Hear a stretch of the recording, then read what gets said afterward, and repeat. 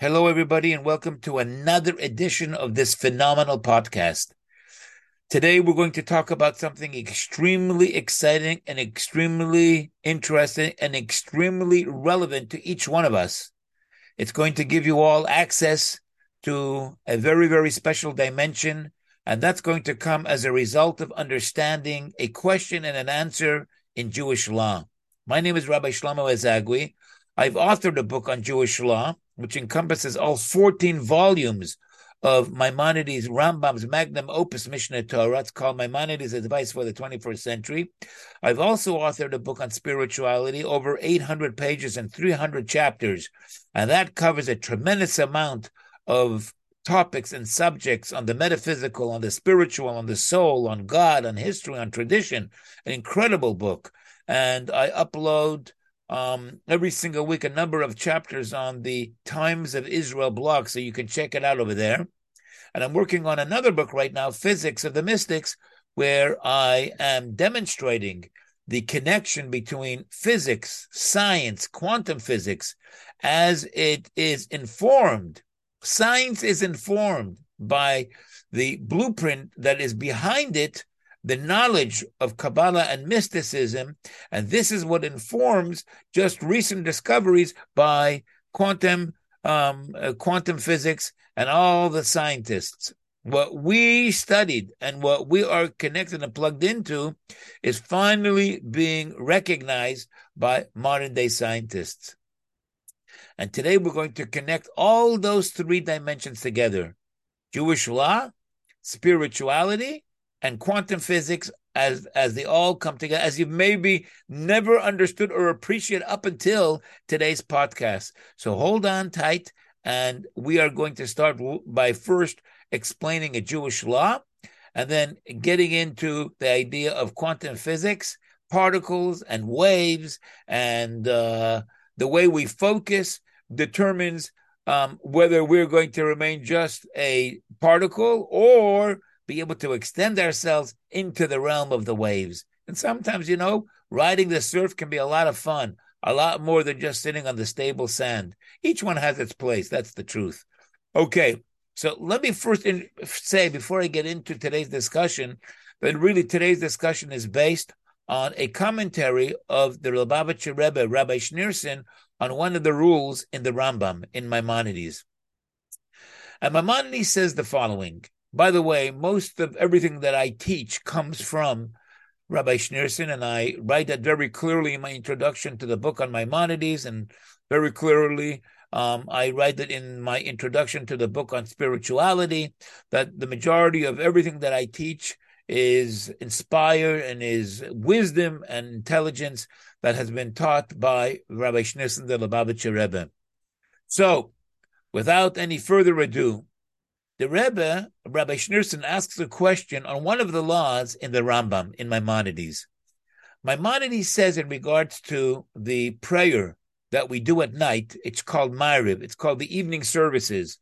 So the Rambam, he says the following. He says that the reason why we observe the evening prayer called Ma'ariv is because it corresponds to the limbs that continued to burn on the altar overnight from the afternoon sacrifice. So for those that are not familiar, there were two sacrifices that needed to be brought on the altar every single day: the morning sacrifice and the afternoon sacrifice.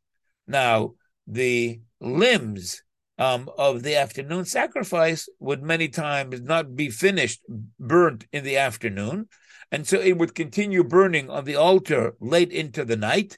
And this is a form of worship and a form of sacrifice, a form of elevating and bringing something before God, and it continues from the afternoon into the night. So says the Rambam, Maimonides, corresponding to this night, so to say, exercise of what was left over from the afternoon, the rabbis instituted the night prayer of Ma'ariv, of what's called Arvit. Now, that's a little bit difficult to understand because the Rambam says himself, not very far from this statement, that the three prayers that we do every single day have to be viewed in the following way, where the evening service is number one, the morning service is number two, and the afternoon service is number three. So, according to what the Rambam Maimonides himself tells us, the first of all three is the evening service. However, in this other halacha, in this other law, the Rambam seems to be implying that the evening service is not the beginning of the next two that follow in the morning and the afternoon, but it appears that the evening service of the Mariv is really a continuation and an attention that is given to the afternoon service that continued on into the night. So we need to make up our mind. Is the night service a continuation of the afternoon, or is the night service, the Mariv, the first of the following day? So Rabbi Schneerson says the following, and this is where it is, as always, so beautiful and so mind-blowing. Rabbi Schneerson, the Lubavitcher Rebbe, says like this: there are two very, very important ideas in prayer. There is the underlying, very, very powerful idea that the Talmud talks about, and that is prayer is avodah shebalev. It's a service to God of the heart. It's a service to God of the heart. What does that mean? It's a service to God of the heart. It is where we are submitting our heart, we are submitting ourselves, our feelings, our identity with, so to say, the kingdom of God. We are connecting, attaching ourselves to God. We are, so to say, divesting ourselves of our physicality. We are, as one of the translations of the word tefillah is to connect, to attach. And we are connecting and we are attaching ourselves with God. How do we do that? By meditating on the words of the prayer, by going through the order in which our great sages organized the prayer, and by recognizing the greatness of the angels who extol the praises of God, and they can't even satisfy themselves with this praise that they give of God, because they feel God is much greater than any praise that they can give. And we recognize the greatness of God, and we recognize the influence of God in making the world, and at every single moment depending on Him for every single breath and everything else that we do in our prayer. And this makes a person forget of themselves, because it takes them to a much greater place. It takes them to a place where they're attached to the source of everything, where everything becomes possible, where there's nothing ever to worry. And so this very deep bond that a person, so to say, develops in prayer, this is one aspect of prayer. There's another aspect of prayer, which is a very simple, down-to-earth idea behind it, which actually makes it the biblical commandment that the Torah talks about, that a person needs to pray to God every single day. It's a biblical command. When you pray to God, you are fulfilling the wish of God Almighty, creator of the entire universe. Imagine how a small little human being can get the attention of God by turning to God in prayer. You are fulfilling this tremendous, tremendous desire of God. That's what a mitzvah is. God has a desire that we pray to Him. And when we do that, we call His attention to our prayer. Imagine how powerful we become when we pray to God. But the idea behind prayer is, as the Rambam himself tells us, a person, he asks for his own specific particular needs. It's not about so much picking yourself up into the clouds and focusing on the infinity of God and on the great praises of the angels and things of that sort, but it's more of a very down-to-earth kind of self need that a person has. He's sick. He knows somebody else that is sick and not well. He needs success in his parnasa, in his livelihood. He has other needs of his family, and he is very self-centered, and he's thinking about himself, herself. And when he thinks about himself or herself, and he turns to God to come and offer him a reprieve of those needs, that is a very important and powerful other aspect to prayer. And so here, Rabbi Schneerson says, is a, so to say, a slight little two different perspectives that play a very important role in prayer. There's a rule that tells us that when you are looking at the 24-hour period based on the way God created the world, God created nature.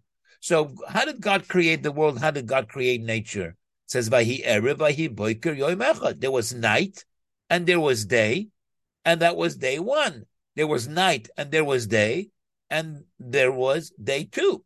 So when it comes to the particles of the world, when it comes to nature as it was created as a natural past, present, and future, there is up, down, to the right, to the left. When it comes to the natural creation of physicality, so then the night precedes the day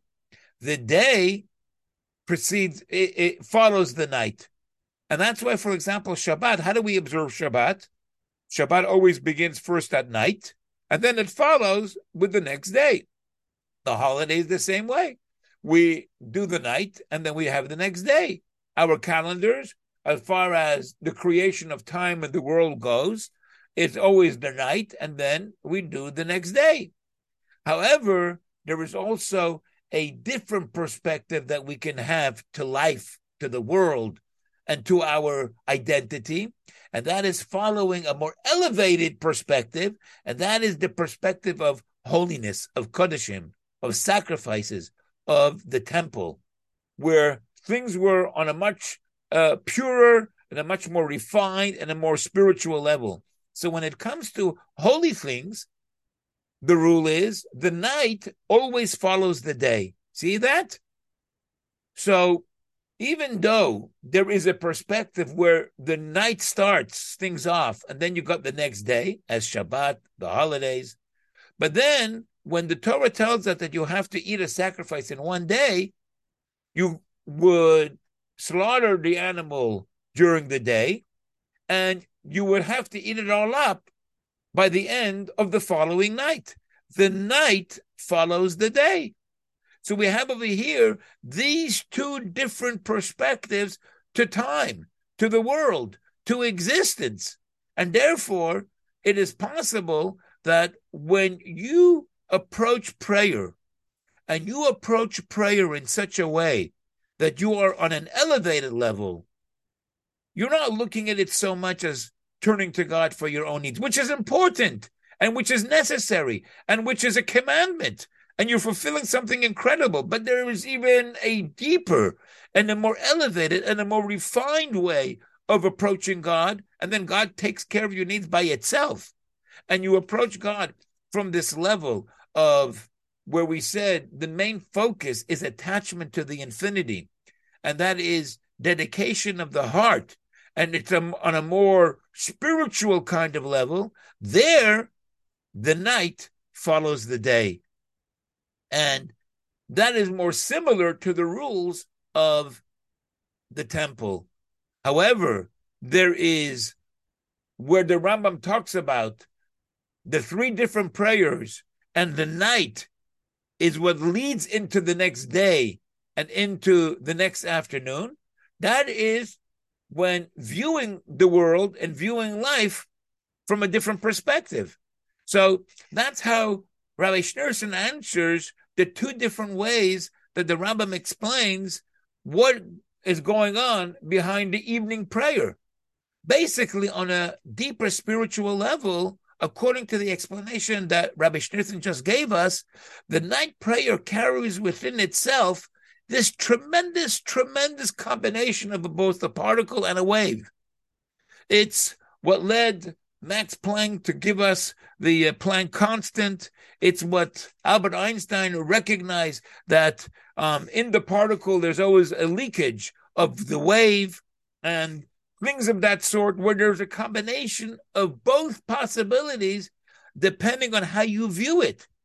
There is the wave, the Schrodinger's equation of the wave, but the truth of the matter is, even after the observer views things in a particular way and it collapses into the particle, there is still always at the fundamental, foundational level the quantum mechanics that still very much influence everything that is, so to say, above that very true reality that never changes, even when you only see the collapsed wave and you only see the defined atom or the molecule or the particle. There is, in a certain kind of a place, in every single particle, the possibility of experiencing the wave. And that's what we see in the night prayer. Let me give you a very, so to say, practical kind of example of this. Many different times, Rabbi Schneerson would go to the burial place of his father-in-law. And at that burial place of his father-in-law, he would stay late into the night, and then he would come back to the synagogue, 770 Eastern Parkway, and he would do the prayers of the afternoon late into the night. And of course, everybody knew that it was long past the time. But if you were praying with the Rebbe, this incredible spiritual person, you knew that with his leadership, he could somehow surpass the limitations of time and connect us with something that was deeper beyond what is a normal particle. And so we would pray what needed to be finished already some time ago at a later time. This is precisely what we're talking about over here in explaining how the Rambam talks about the night prayer as a continuation of the day, as if the day is extended into the night, but it's nighttime. How can you be talking about the night when, in terms of the past day? But that's possible when you elevate yourself to such a spiritual level and to such a spiritual degree. So it is possible, as a person who is defined by the clock that is on their wristwatch or that is on their iPhone, it is possible to access this kind of tremendous, deeper dimension of time where you are able to connect beyond the time, even while living with your 2 feet on the earth. Anyways, so this is a tremendous insight. We could discuss and talk about this in many different ways, but I think this is going to be something for you to think about and consider. And as many of you continue to do, to send me your emails with your feedback and your questions, let me know what you think of this tremendous recognition of how in our halacha, in our Jewish law, we recognize, and this is just one example, and God willing, in the future, I will share with you many different examples, that the recognition and understanding that at the essence of everything, there is this, so to say, indeterminate kind of energy, which is an expansion of what later on becomes finite into the limitations of the particle. This is something that Jewish law and that Jewish practice really has infused in it throughout many different practices, where although on the surface, superficial level, things have to be measured in very finite ways, the size of your tefillin, the phylacteries that men wear on their head and on their hand, or the size of the lulav and the esrog. On the other hand, we find that